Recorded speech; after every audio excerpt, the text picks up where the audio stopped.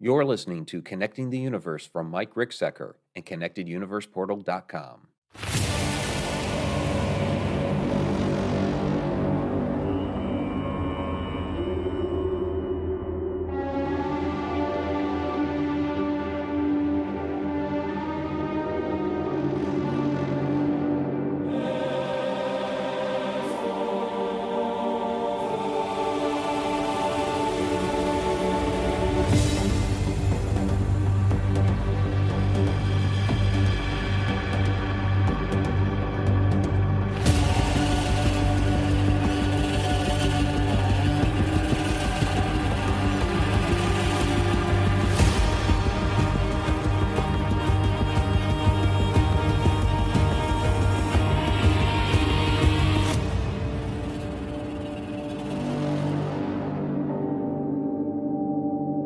Welcome, everybody, to Connecting the Universe. I'm author and researcher Mike Ricksecker, back at you with another interactive class out of the secret library of the Connected Universe.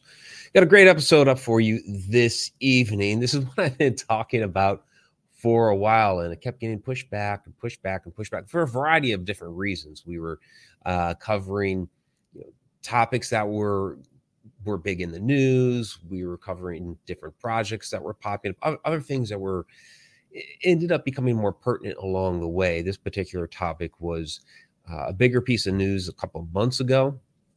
I did address it within the Connected Universe portal on a Mike's Morning Mug. I also addressed it on social media. Of course, it's a topic that is still always going to be in the news, but other kind of lightning things came up along the way. Plus, we were doing things like getting ready for the Egypt trip coming up, so let's not forget about that. Oh, I never mentioned what the topic was, did I? How old is Antiquity? We're going to get into the aging of a lot of these different ancient sites. So, in one of those ancient sites, of course, Egypt.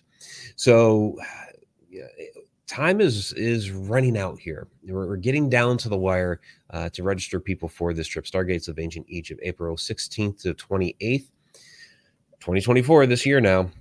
So if you're looking to get on board, you're going to want to do that. Go to my website, MikeRicksecker.com, and hit the registration. Join us. There is still room, but really, in a couple of weeks' time, we're not going to be able to, because we need to book hotels and arrange all that sort of stuff. So see, a lot of people are already filtering down into the chat. There's Jen. Hello, my love. Wonderful to see you. Tom McNicholas is in the house. Brandon Wallace is with us. There's Jack McCarthy, my former co-worker there. Stacy Comiskey is here. Scarlett is with us as well. Sylvain is in the house. All right. Great. So for those that are listening to the podcast version of this later, please, I encourage you to join us every Wednesday night, 8 o'clock p.m. Eastern time for the live interactive version. You can pop right on here, get into the chat, ask your questions, ConnectedUniversePortal.com. There is a public live stream that's going on YouTube. However, with the membership, you get the after show. And tonight's after show, I got a couple of special things that I have cooked up for that pertaining to the Sphinx. We're not getting to the Sphinx just yet, but we will get there. And Maeve is in the house as well. All right. So the other thing I want to throw out there, for those that are members, there is an app. So when you go to the community section, you have the secret library, you have the community area. For those that aren't familiar with what the secret library is, that's all of the material that is on the back end, just uploaded an entire massive unit on time travel. Now, if you want to forego the membership, and I understand that some people don't want to get into subscription-based things, but I have, as a standalone, popped up or published the time travel course on its own. Still ConnectedUniversePortal.com. Just go into the courses there, and you'll find that as a standalone. But those that are members, that's a part of your membership. So But you also, on the community side, get the app. You load up the app on your phone. You get all those wonderful notifications of when we're going live here, when posts are made within the community area, when we have different challenges and things like that pop up. So get the app, get your notifications, and stay in the know. Stay in the know. All right. So enough of all that. Let's go ahead and get into our material for this evening. So we're going to start with, and this was the piece of news that that I spent some time addressing in the portal during the Mike's Morning Mug. I am going to show a clip of that morning mug in a little bit here. But this has been the hotly debated, highly controversial location now, Gunung Padang. So this is in Indonesia. It's in West Java, and it means mountain of illumination. This is a place that people in the area have been going to for thousands of years. It's a religious site for them. There are springs of water that come down out of this, that to this day they go there for cleansings and healing and things like that. You may have recognized this from Graham Hancock's Ancient Apocalypse, which actually came out before the controversial paper, which we'll get into that here in just a second. So the issue that has come up here is there is a paper that was in what was the name of this journal again? I'm going to forget it. Archaeological Prospection, back in October, this past year, 2023. And it was a team of geologists that have been working out there. And basically their summation through all of the work that they've done here was that this location dates some 25,000 years ago, not just human occupation of it, but the construction of it. Now, this photo here, yeah, it looks more like a tall hill, and you're kind of looking at it. It's pyramidal in shape. Yeah. You go to the top of it, and what do you find? Well, you find all of these amazing columnar blocks. We call it columnar jointing. They're cut and laid out. They're roughly all similar in length. Now, these blocks were brought there. They were trudged up this small mountain. It's still pretty good size. It's a hike up there. Over 50,000 of them. And you can plainly see the shapes of rooms and buildings and this sort of thing. It's very clearly constructed, although there are those that will argue this is a natural feature. I mean, we're essentially, look at that. We're looking at a doorway right there. That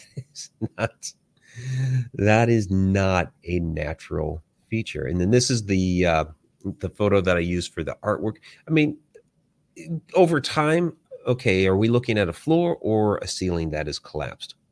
I don't know which one, but it's certainly laid out very nicely, certainly put together by human hands. So the primary geologist on this, Danny Hillman Natawijaja, he works for the National Research and Innovation Agency there in Indonesia. So it was he and his team that put together this article in Archaeological Prospection. And I may have forgotten to put the link in the description there. I will go back and add that to the description. The entire paper is there to look at, read. There's all kinds of illustrations, charts, photos. It's a pretty massive document. I downloaded the PDF. We're going to show some of these images from that. Got a couple of artist interpretations, though, of what it may have looked like back in its heyday, back in its glory.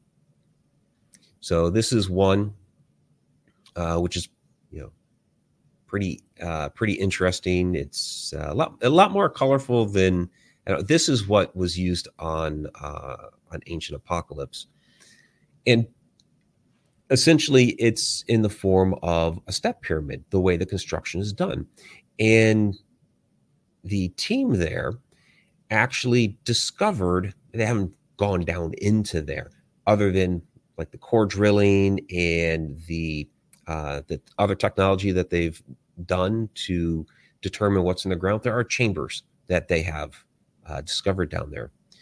But I'm going to read this from the abstract while showing you some of the different photos and charts and maps and illustrations and things that they've had out of the within the document itself. So this is from the abstract.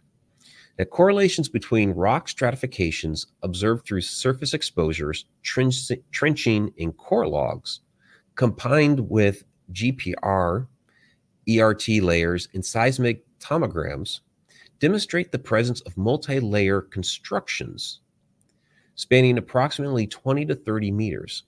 Notably, a high resistive anomaly in electric resistivity tomography aligns with a low velocity anomaly detected in seismic tomography, indicating the existence of hidden cavities or chambers within the site. Additionally, drilling operations revealed significant water loss, further supporting the presence of underground spaces. Radiocarbon dating of organic soils from the structures uncovered multiple construction stages dating back thousands of years BCE, with the initial phase dating to the Paleolithic era. Okay, that was a mouthful. I was reading that straight from the abstract, and that was a mouthful. Essentially, what it comes down to is the criticism. Well, I'll get to the criticism here in just a moment. Was, well, they drilled down, got some carbon from 25,000 years ago, and that's where they came up with this date.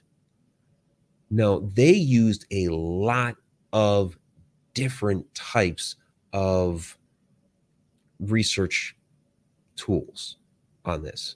The different types of devices that they use. Talking seismographs here. Here you're talking GPR. You're talking, of course, they have the core samples. And here, what's this?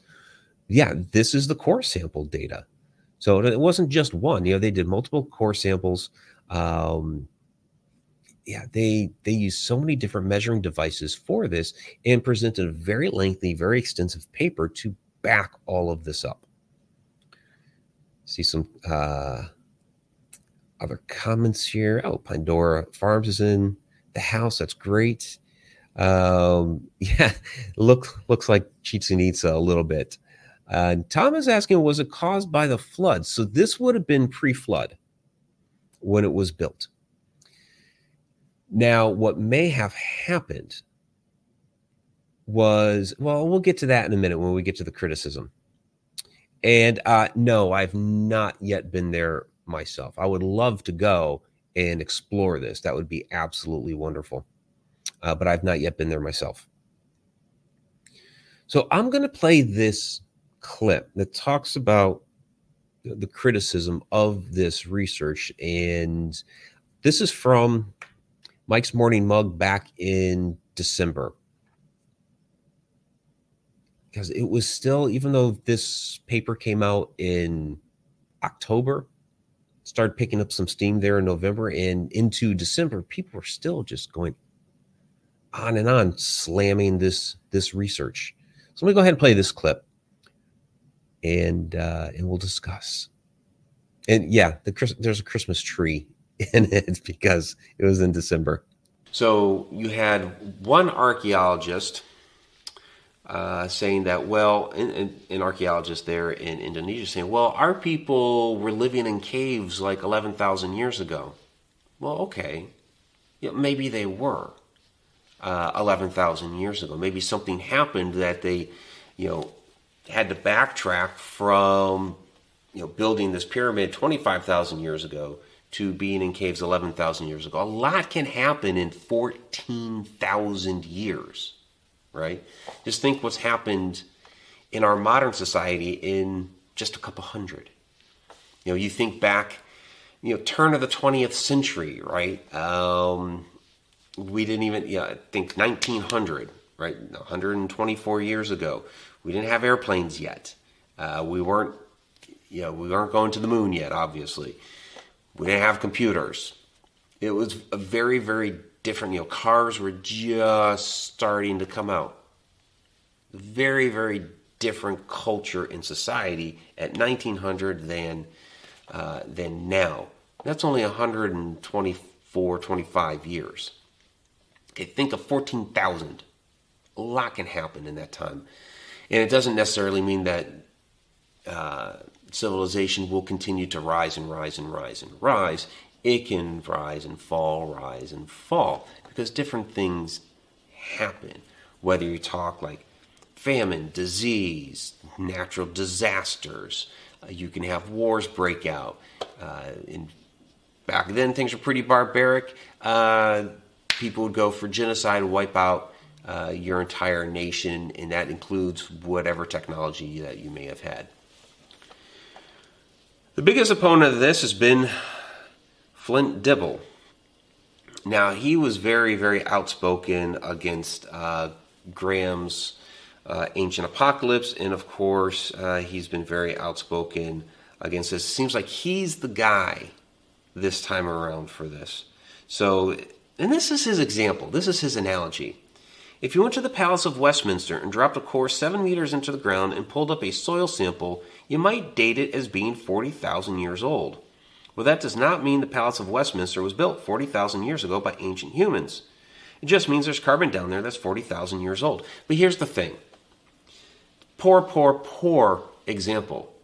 We know when Westminster was built. Pretty close. We know about how long it took and all that stuff.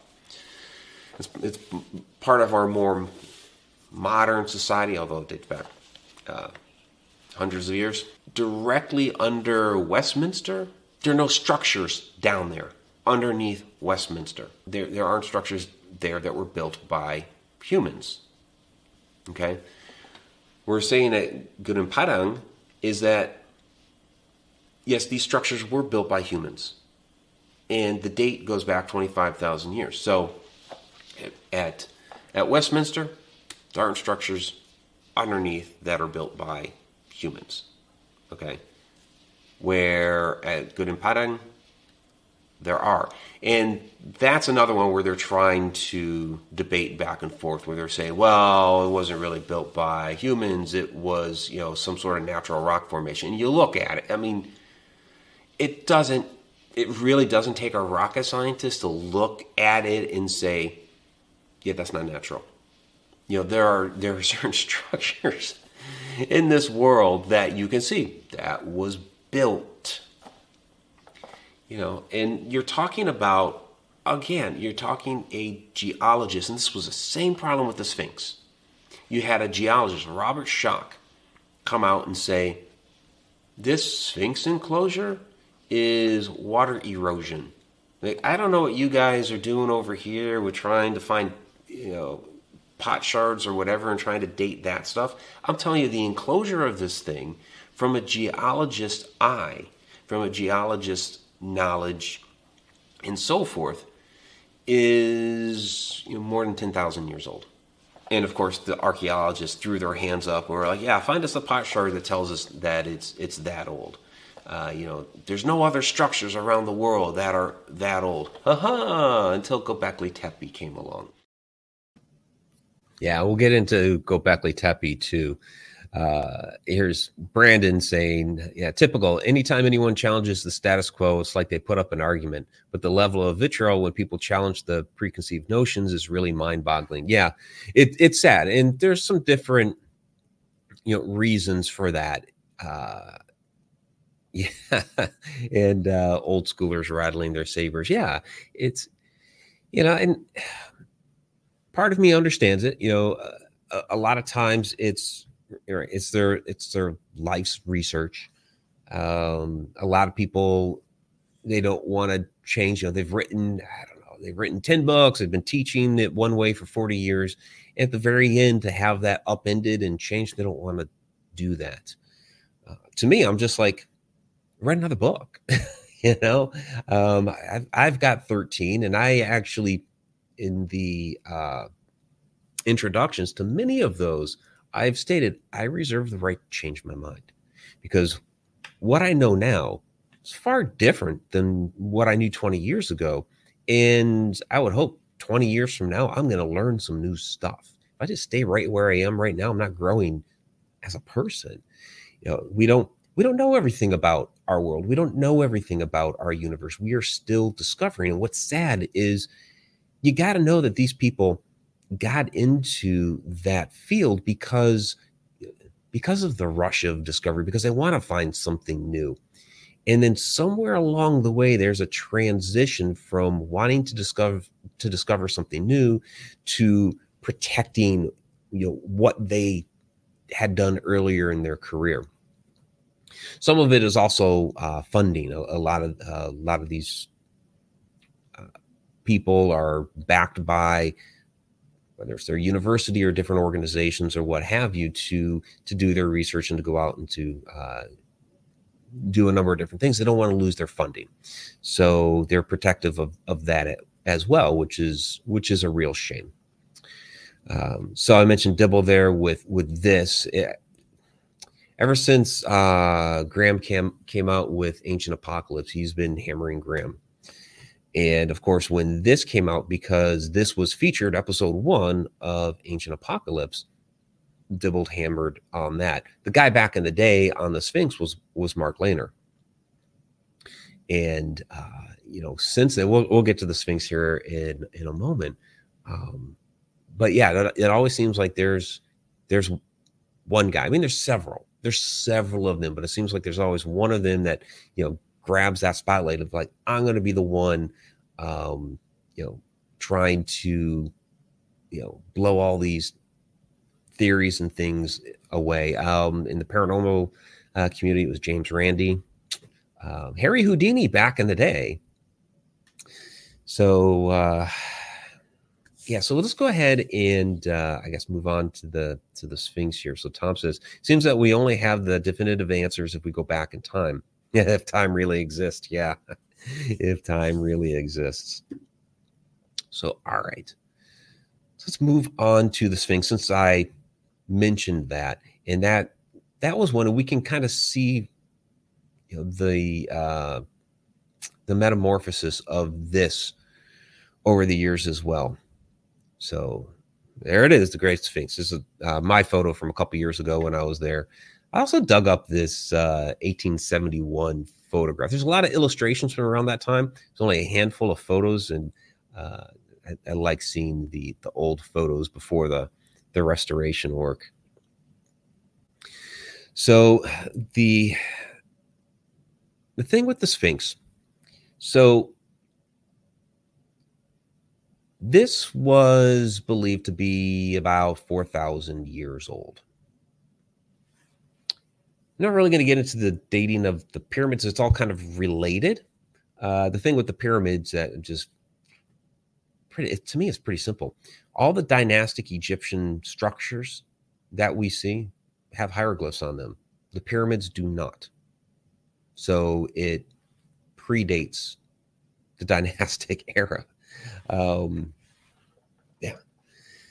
With the Sphinx, they're saying it was built around around that time as well. Schock came out. Schock and John Anthony West, 1993. Mysteries of the Sphinx came out. This was mind blowing for me. It's one of those things that really, really got me interested in this particular field. I'd had the interest in the paranormal, the supernatural, all that stuff too. But as far as like ancient history, was the Stargates. Well, it was this Mystery of the Sphinx, and then Stargate the following year. That just, there are other mysteries out here to be discovered. Well, it came down to the erosion of the Sphinx. And so it's the Sphinx enclosure here that helps to date it. And what we're seeing here for the erosion is it's water erosion. You see the channeling there in the rock from water. Now, there is, over the last however many years, there is some wind erosion that has taken place off and on over the years. There are times that this has been exposed, other times it has not been exposed. But it's really pretty clear that there has been water erosion that has taken place there. I mean, it's just, and anybody that's, you go to a park and you see a waterfall and the way that the rock has been eroded there.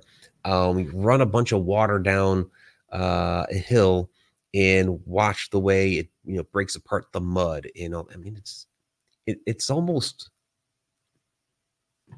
just so obvious that it's like, why was there an argument about this at all?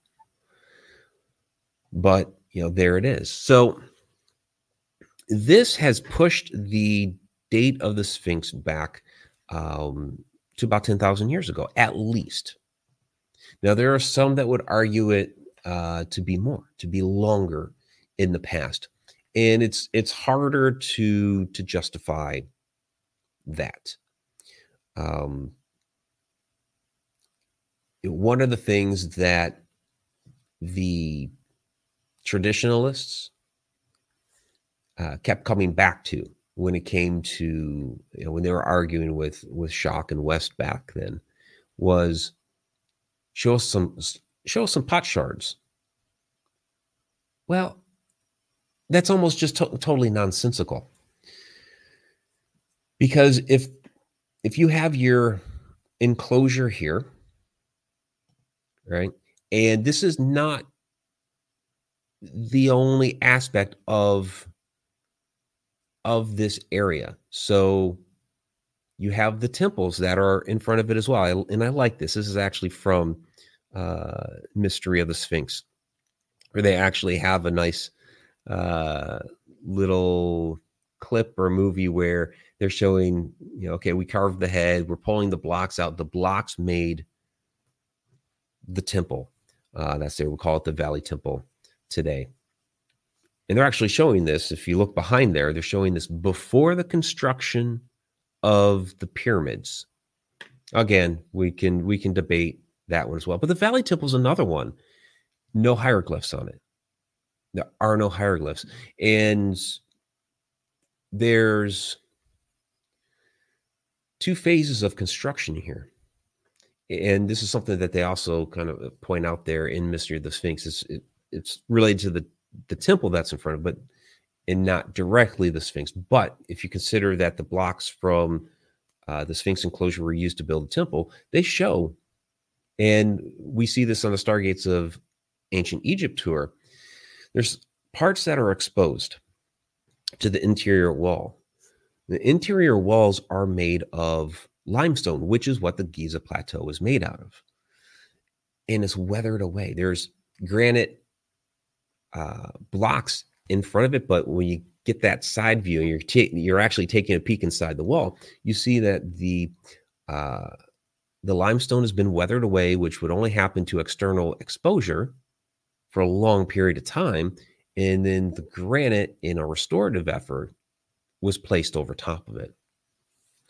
So this was an area that was extremely important to people of the age. Now, again, it's limestone. It's hard rock.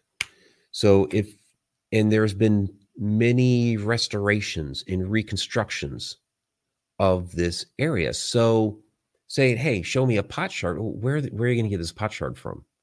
It's not like your backyard where is going to sink down into the ground. It's hard limestone. It's not sinking into the limestone. And over it's a temple.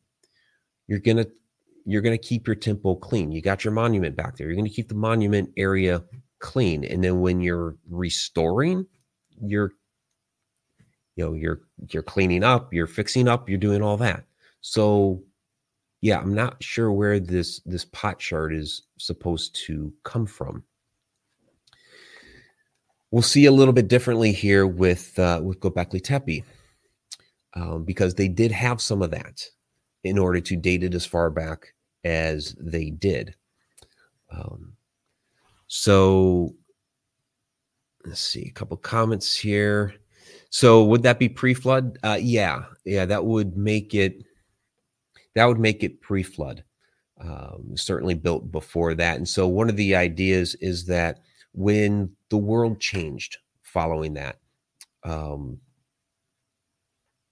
so the Sahara Desert is really a relatively newer desert. It's been around, I want to throw the number 8,000 years out. 9,000, something like that. So basically after that event happened and just climate changed around the world, you had the Younger Dryas era, the end of the Ice Age. When all of those changes happened, then the Sahara Desert was born. Prior to that, it was a very fertile area. It was like the African safari. It wasn't just a straight desert.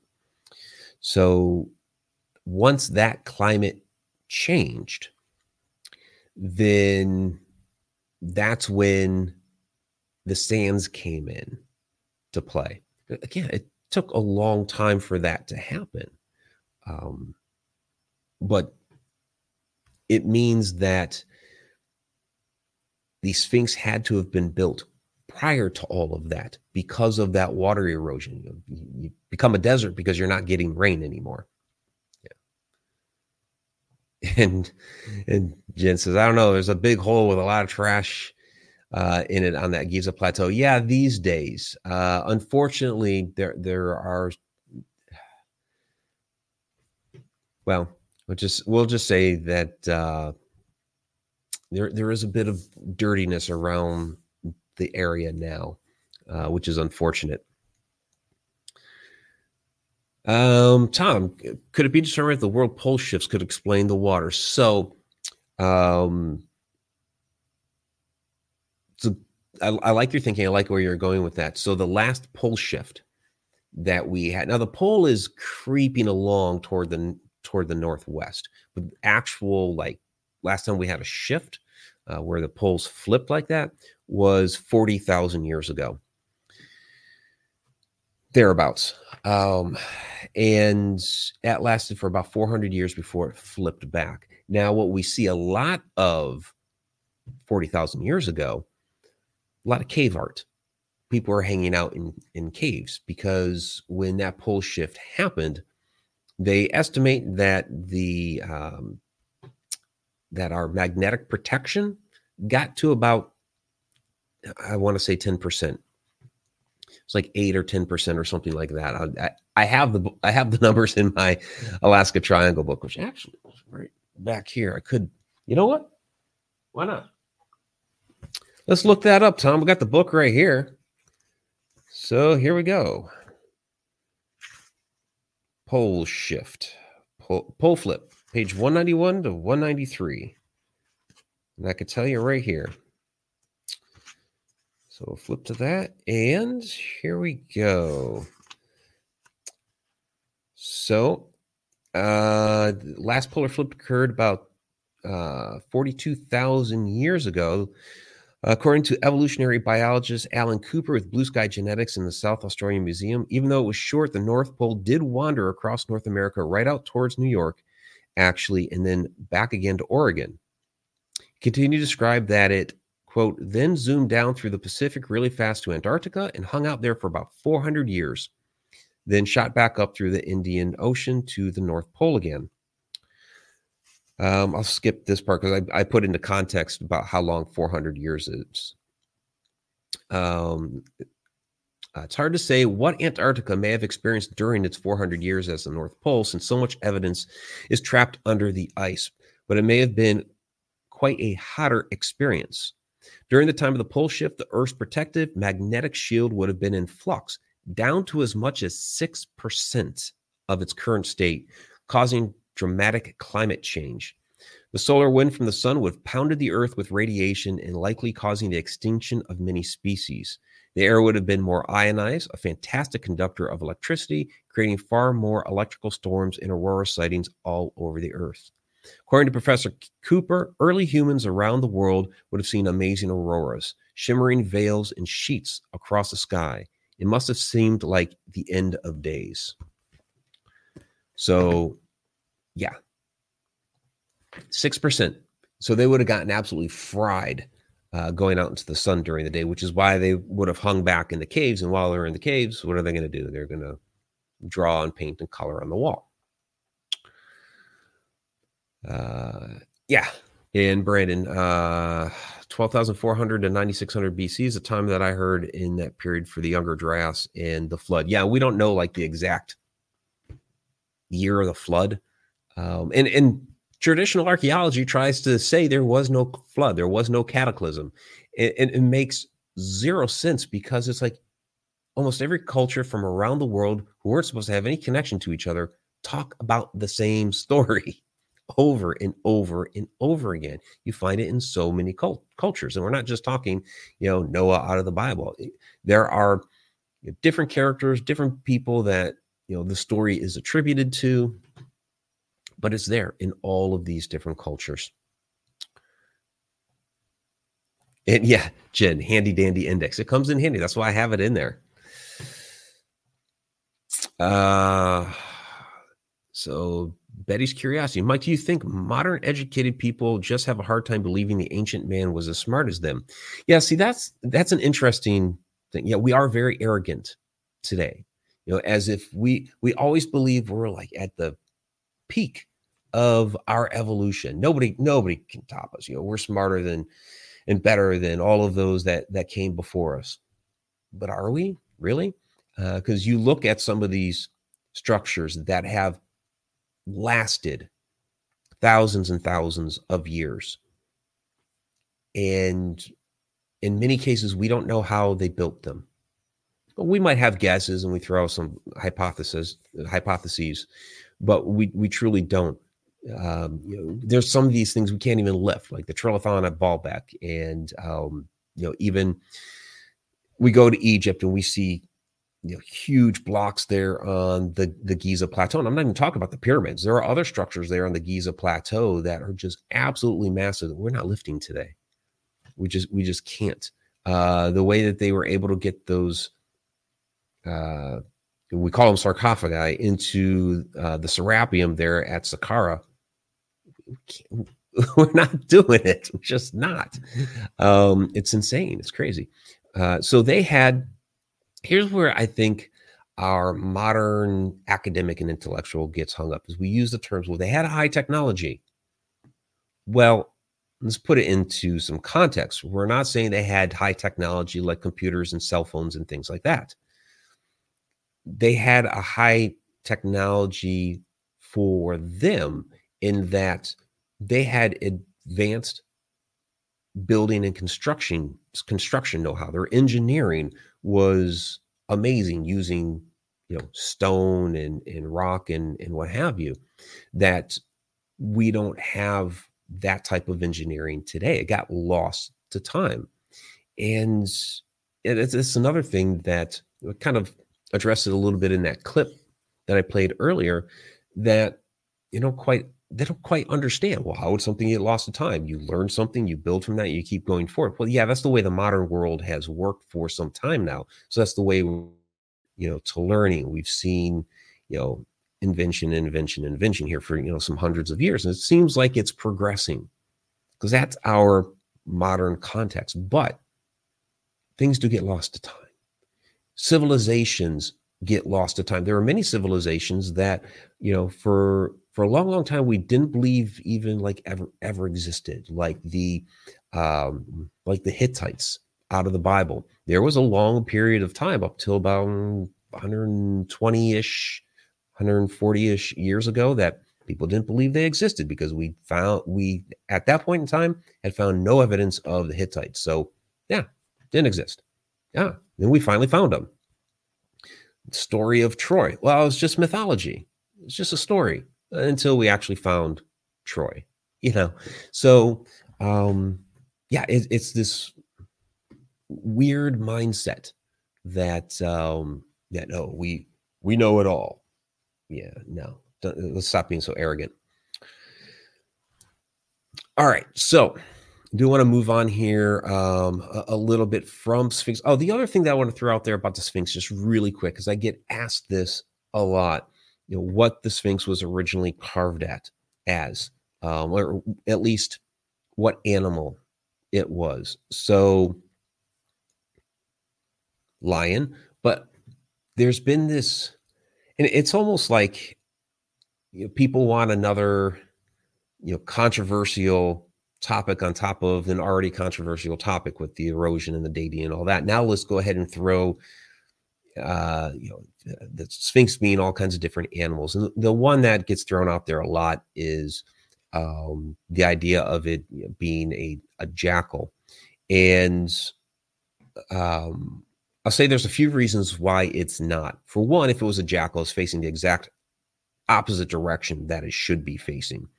It should be, if it's going to be a jackal, it should be facing to the west, and that happens to do with, if do a little research on the ancient Egyptians and their religion, their belief systems, what they thought of the afterlife. Well, a jackal is the symbol that we use for Anubis, who has everything to do with the afterlife journey, which is to the west. And we do see other constructions of jackals in Egypt, and they're facing west. So for the Sphinx to be that one right there doesn't make any sense. Two would be the snout protruding out like that. You have to think of this on a very large rock. I mean, it's going to work on a smaller sculpture like this, but when you're talking that something that massive, the stone just isn't going to hold up. You could say, okay, they could take off the ears. You got to look at how tall those ears are too. So you would need to have had some other rock sticking up out of there to make that work too. So there's too much going on with the face. But then also the big thing is the tail. So this there's the sweeping tail that you have of the Sphinx, which is essentially a lion's tail that comes swishing around from the back there to the front. Well, okay, let's take a look at the tails of these. Well, this one here, it goes straight down.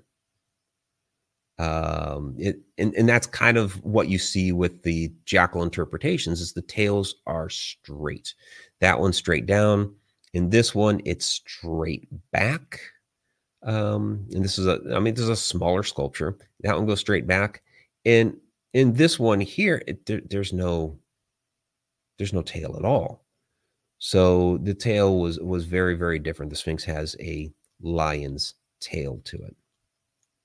So I just wanted to remark on that, because that comes up from time to time when I talk about the Sphinx or when we're out there in Egypt and what have you. So, all right. So let's go ahead and get on to Göbekli Tepe here, because this was really what helped the Sphinx. So one of the arguments against the Sphinx that they kept throwing out there was, well, how could it possibly be 10,000 years old? Not just because of the pot shards, but because we don't have any other major constructions anywhere in the world that go back that far. And then all of a sudden, Göbekli Tepe shows up. So this is in the southeastern Anatolia region of Turkey. They believe it was inhabited from 9500 BC to about 8000. So, we're talking about 11,500 years ago as far as the original, the earliest dating of that. Göbekli Tepe means Potbelly Hill because that's kind of the way the hill looks like. Then it was really kind of initially discovered that something was going on there in the 60s. Nobody touched it. Klaus Schmidt, a German archaeologist, became interested in it, and then he went and started excavating in 1994.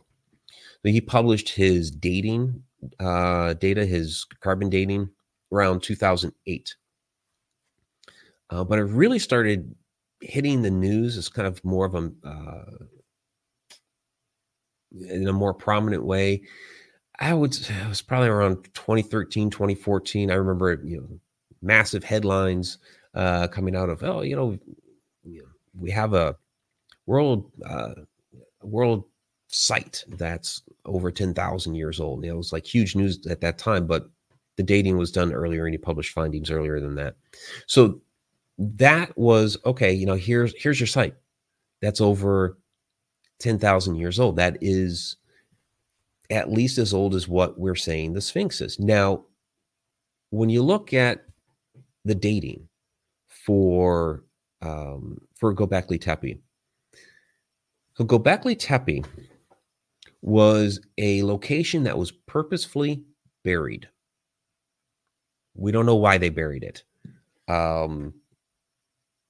It's some of the stories and what we call myth and legends and what have you about the flood. One of the things that we're always told is, if we're talking Noah or some of these other figures from some of the other stories, they're preparing. They are preparing to get in their boat or what have you and save themselves from the massive flood that's coming. So, one of the theories that's out there is, was this a preparatory tactic for the flood so that their religious site would not be harmed by those waters? It would be protected. That's possible. So the dating was based off of the fill. So again, you kind of go back to the idea that, well, that would give us a later date that it was used, because you're going to keep your stuff moderately clean, especially if this is such an important site. You're keeping your church, your synagogue, or what have you, cleaned up today. And again, we're talking a surface that is, like I talked with the Sphinx, it's limestone. You're not burying something there like that. It's going to be harder for debris to kind of be left around. Now, they've only uncovered a very, very small fraction of it.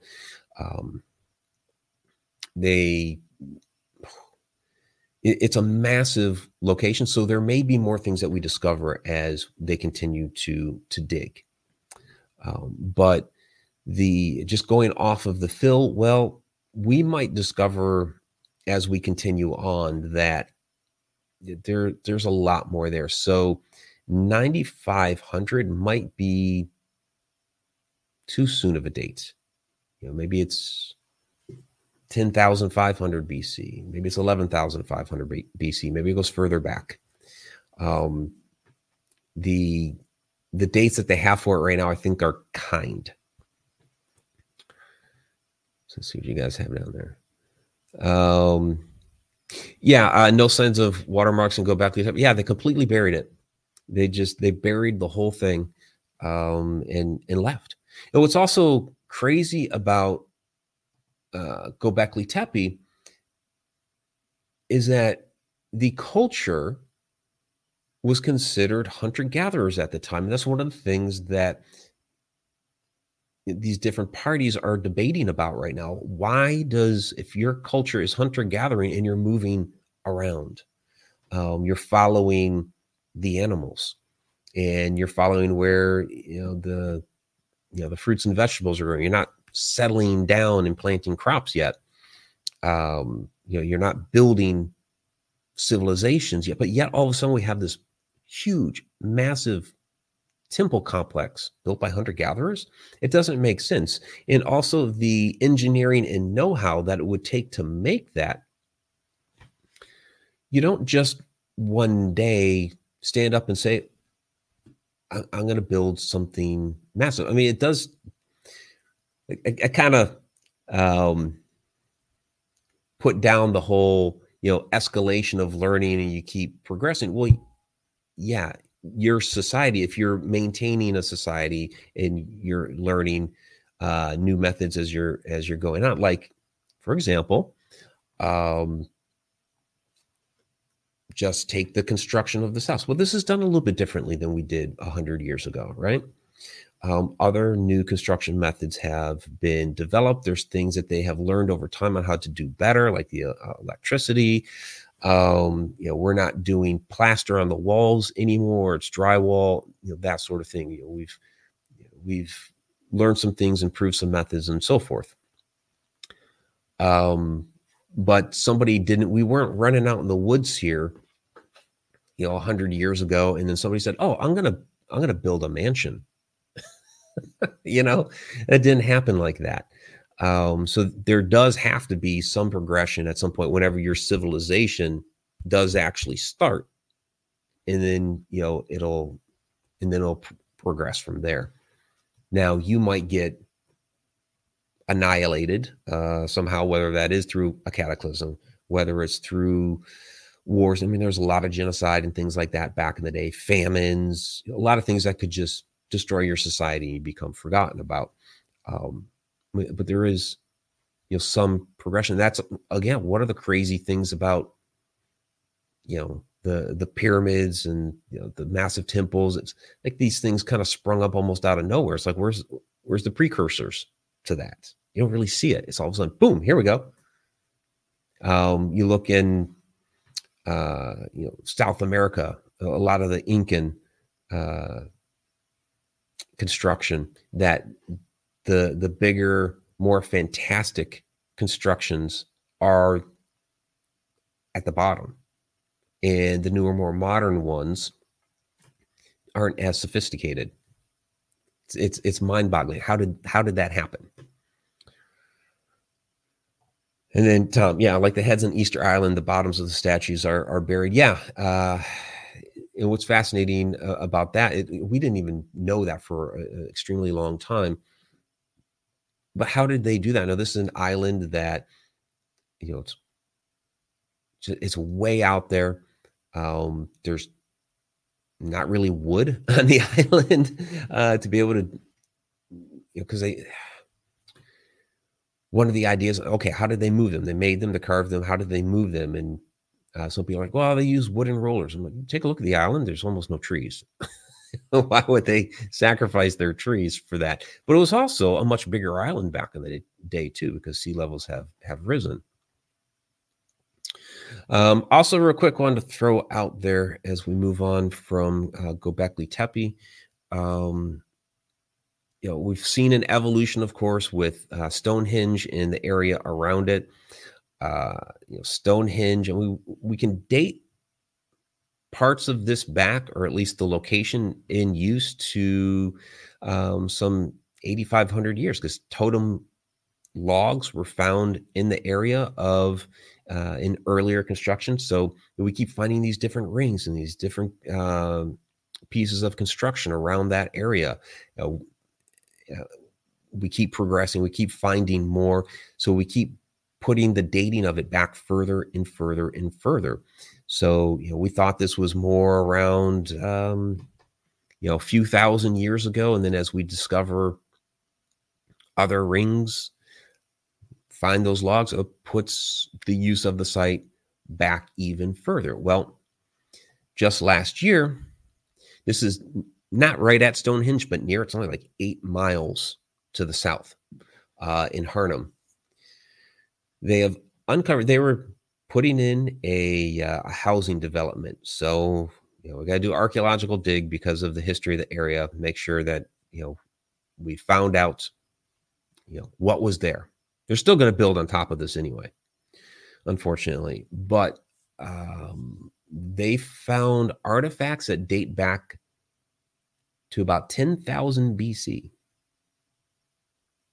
And I kind of misspoke. I said 8,000 years ago for the totem logs. So the totem logs there at Stonehenge go back to 8,500 BC. Well, now here's a spot there just right down the road from Stonehenge that goes back to 10,000 BC. So we keep going further and further and further back. Those of you that follow me on social media have probably noticed over the last few years that whenever I come across one of those articles, I'll throw that out there as like a Mike's Morning Mug or what have you. Like, hey, here we are, discovering that history goes back even further. So we keep our minds open to, the story that has been traditionally passed down to us over the years is different than what really happened. So, Tom with a $10 super chat, enjoying the show tonight. Thank you very much, Tom. I absolutely appreciate that, my friend. Super chat superstar, Tom McNicholas. So, yeah, Scarlett. Yeah, no, I know it's crazy that, they discover some of these things and they build right on top of it anyway. And that's what usually, that's how they discover a lot of these things is, so there's a part of me that appreciates bring in some bulldozer. We're going to excavate the area because we're putting in a new housing development. And it's like, oh, archaeological find. We have to stop things. The construction company hates that because they lose money when that happens. We got to stop construction, bring in the archaeologists. They do their thing for however long it takes. And then, well, we still have a project here. And they build right over the top of it. It's insane. It's insane. I've seen that all over the world. The controversial Talpiot tomb. Yeah, they were basically putting in this is right there in Jerusalem, putting in a housing development, came across the tomb. Okay, bring in the archaeologists. They do their thing. Still put the housing complex right there on top of it. Hey, yeah, it's insane. So, and Brandon, okay, I did see this about the Sphinx. You do like the idea of it being Anubis, watching the sunrise, protecting the east from the rising tide of evil that could come from the west. But see, and that's the thing is they didn't view it as evil when you talk the Egyptian afterlife story.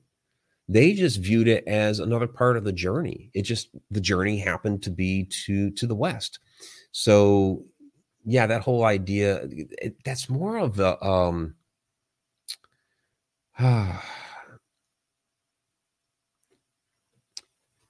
it's more of stems out of Judeo-Christianity, a lot of the medieval European influence of that, things associated with death happen to be evil. And when you look back at the more ancient cultures of our world, and really it was just, another path along the journey. You lose the flesh body, but your soul continues on. Or like with the ancient Egyptians, it was 7 different parts of the soul. And so, yeah, that was just all a path that they were taking. But I get where you're coming from on that. So, all right, everybody, we're going to go ahead and wrap up the public side. Oh, I also wanted to throw out there. So a lot of the Sphinx stuff, that's Schock's book. origins of the Sphinx. So I definitely highly recommend that. And he does address a lot of the controversies in there with the different ideas of what the animal was. It's certainly not the focus of the book. The focus of the book is on the dating of the Sphinx, but he does address that controversy in there. So, okay, those that are a part of the Connected Universe portal, those that are members, we're going to switch over to the after show.